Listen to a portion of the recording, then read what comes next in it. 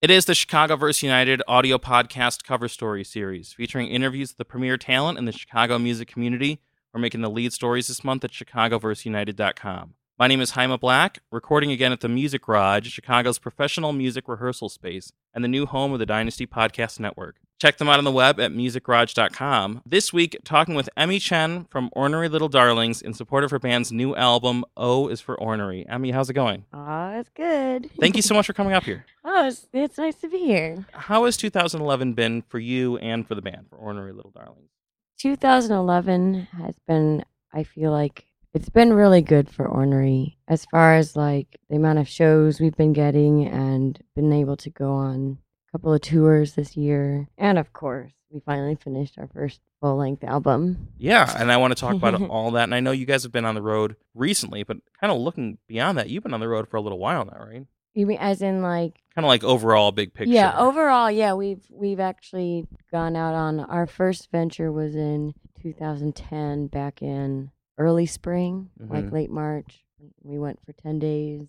Because how long has the band been together? Since end of September 2009. So a little over, almost 2 years now. So like enough time, but it's certainly not like you guys have this decade-long history. So you're like a relatively newer band, and I think you guys have made a lot of moves pretty quickly, it seems like. Yeah, we definitely wanted to get after it. You guys were at South by Southwest earlier this year, right? Mm-hmm. And I think I saw you guys at Anthony Spina's kickoff event the night before South by. Yes, the Cedar Street. Yes, yeah. And that was a really, really cool party. Yes, it was awesome, and it actually turned out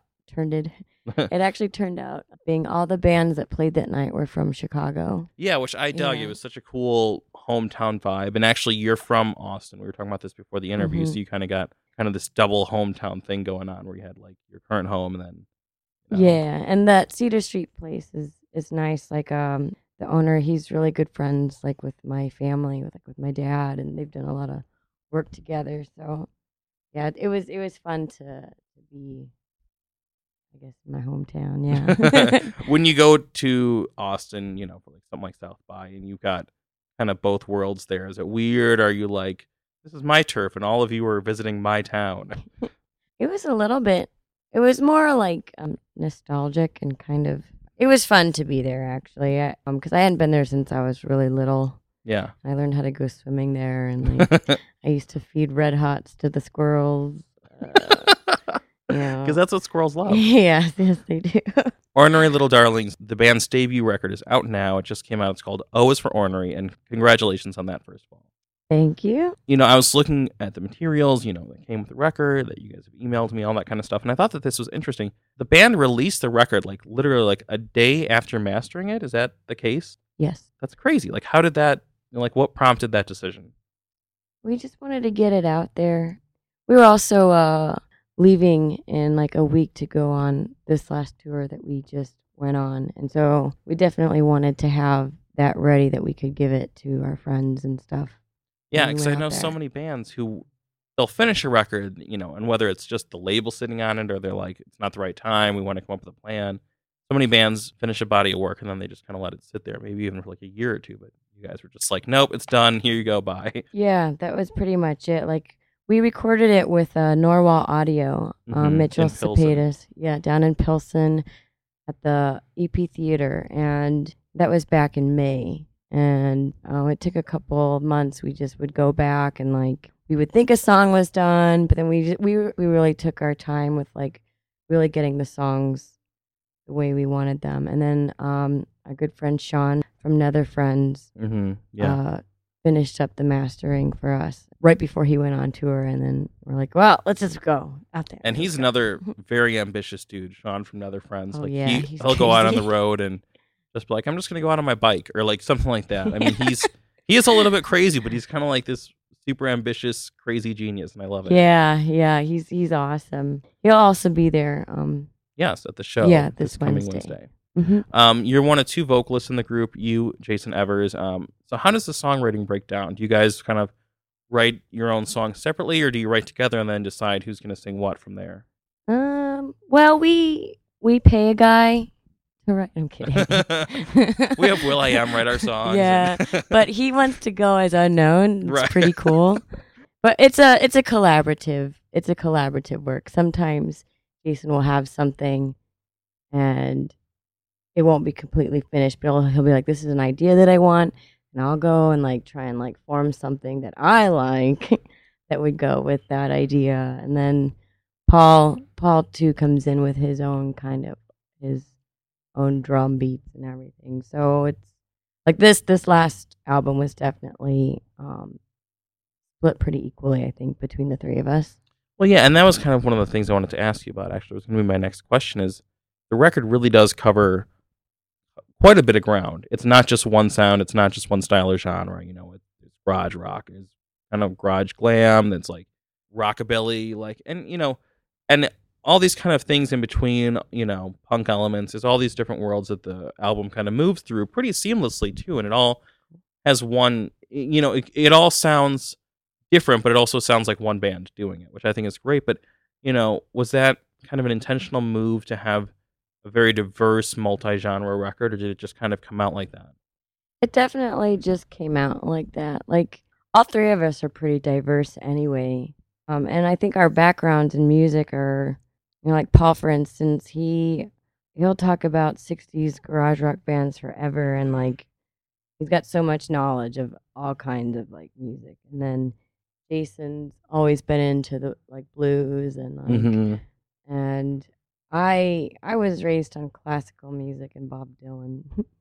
And after that I just kind of wanted to I think we're all kind of like this, where we just really want to put out what's on our minds. We really have something I want to say in this song, and this is it, and the way the melody's working is what we feel like works towards that. And yeah, and then that way you're not kind of tied down to one sound and one genre. Yeah, and I don't think we really, that we don't want to be put on a certain genre or try to stay away from one. It's just more like there's so many genres out there, and it's kind of fun to pick pieces and stuff that you like hearing from other stuff, and then putting it all together and seeing if it works. Yeah, absolutely. What is the rest of 2011 and maybe even 2012, if you've gotten that far, like hold for Ornery Little Darlings? The universe, I guess.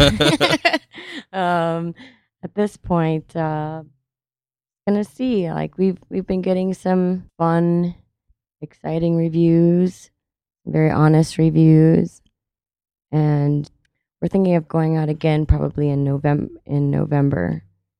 But definitely, like, since this last tour, I got a bunch of new songs in my head that I want to do, and so is Jason. And so definitely we just want to record and put out more music. So hopefully O Is For Ornery is just for now.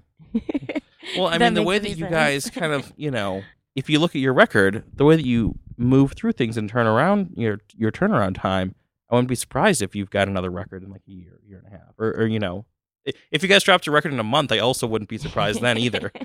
That'd be awesome. I could see next year us doing something new, going back to all the different genres. There's definitely a lot of stuff, I know people would kind of laugh, but I'd love to do like metal. That'd be fantastic, Oh, it's for Ornery. The record is out now.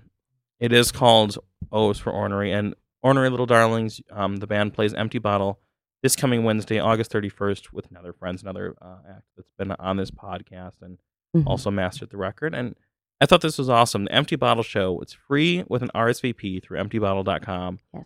The record is only 50 cents through ornerylittledarlings.bandcamp.com. Mm-hmm. How are you guys going to be able to eat? We don't. Okay. We'll see. We'll see where it goes, There's no excuse for not grabbing the record, checking out the show. I mean, the whole experience is going to cost you 50 cents. Yeah, 50 cents, man. Or, if you wish to pay more. Or you could throw in more. Absolutely. Totally awesome. Buy one for $1 million. That'd be cool. Emmi, really, honestly, I'm a big fan of the record. I've been listening to it, and I'm really blown away. And it does tackle a lot of ground, but I think you guys do it very skillfully, which is not something that every act can pull off. So really, nice job. Well, thank you. Absolutely. Thank you for being on the show today. Yeah, thanks for having me. And Jason and Paul say hi. Absolutely. Give them my best. This has been the ChicagoVerseUniteD audio podcast cover story series. Thanks to Emmi Chen from Ornery Little Darlings for being on the show this week. Check out the band's new album, O Is For Ornery, out now. Dynasty Podcast records at the Music Garage in Chicago. Check them out on the web at musicgarage.com. You can find past episodes of the ChicagoVerseUniteD audio podcast at ChicagoVerseUniteD.com, including interviews with the Loneliest Monk, White Mystery, Nether Friends, and many, many more. You can follow the Dynasty Podcast Network through all social and digital media channels at theministryofthedynasty.com. The Dynamic Dynasty. My name is Jaime Black. Dynasty Descent.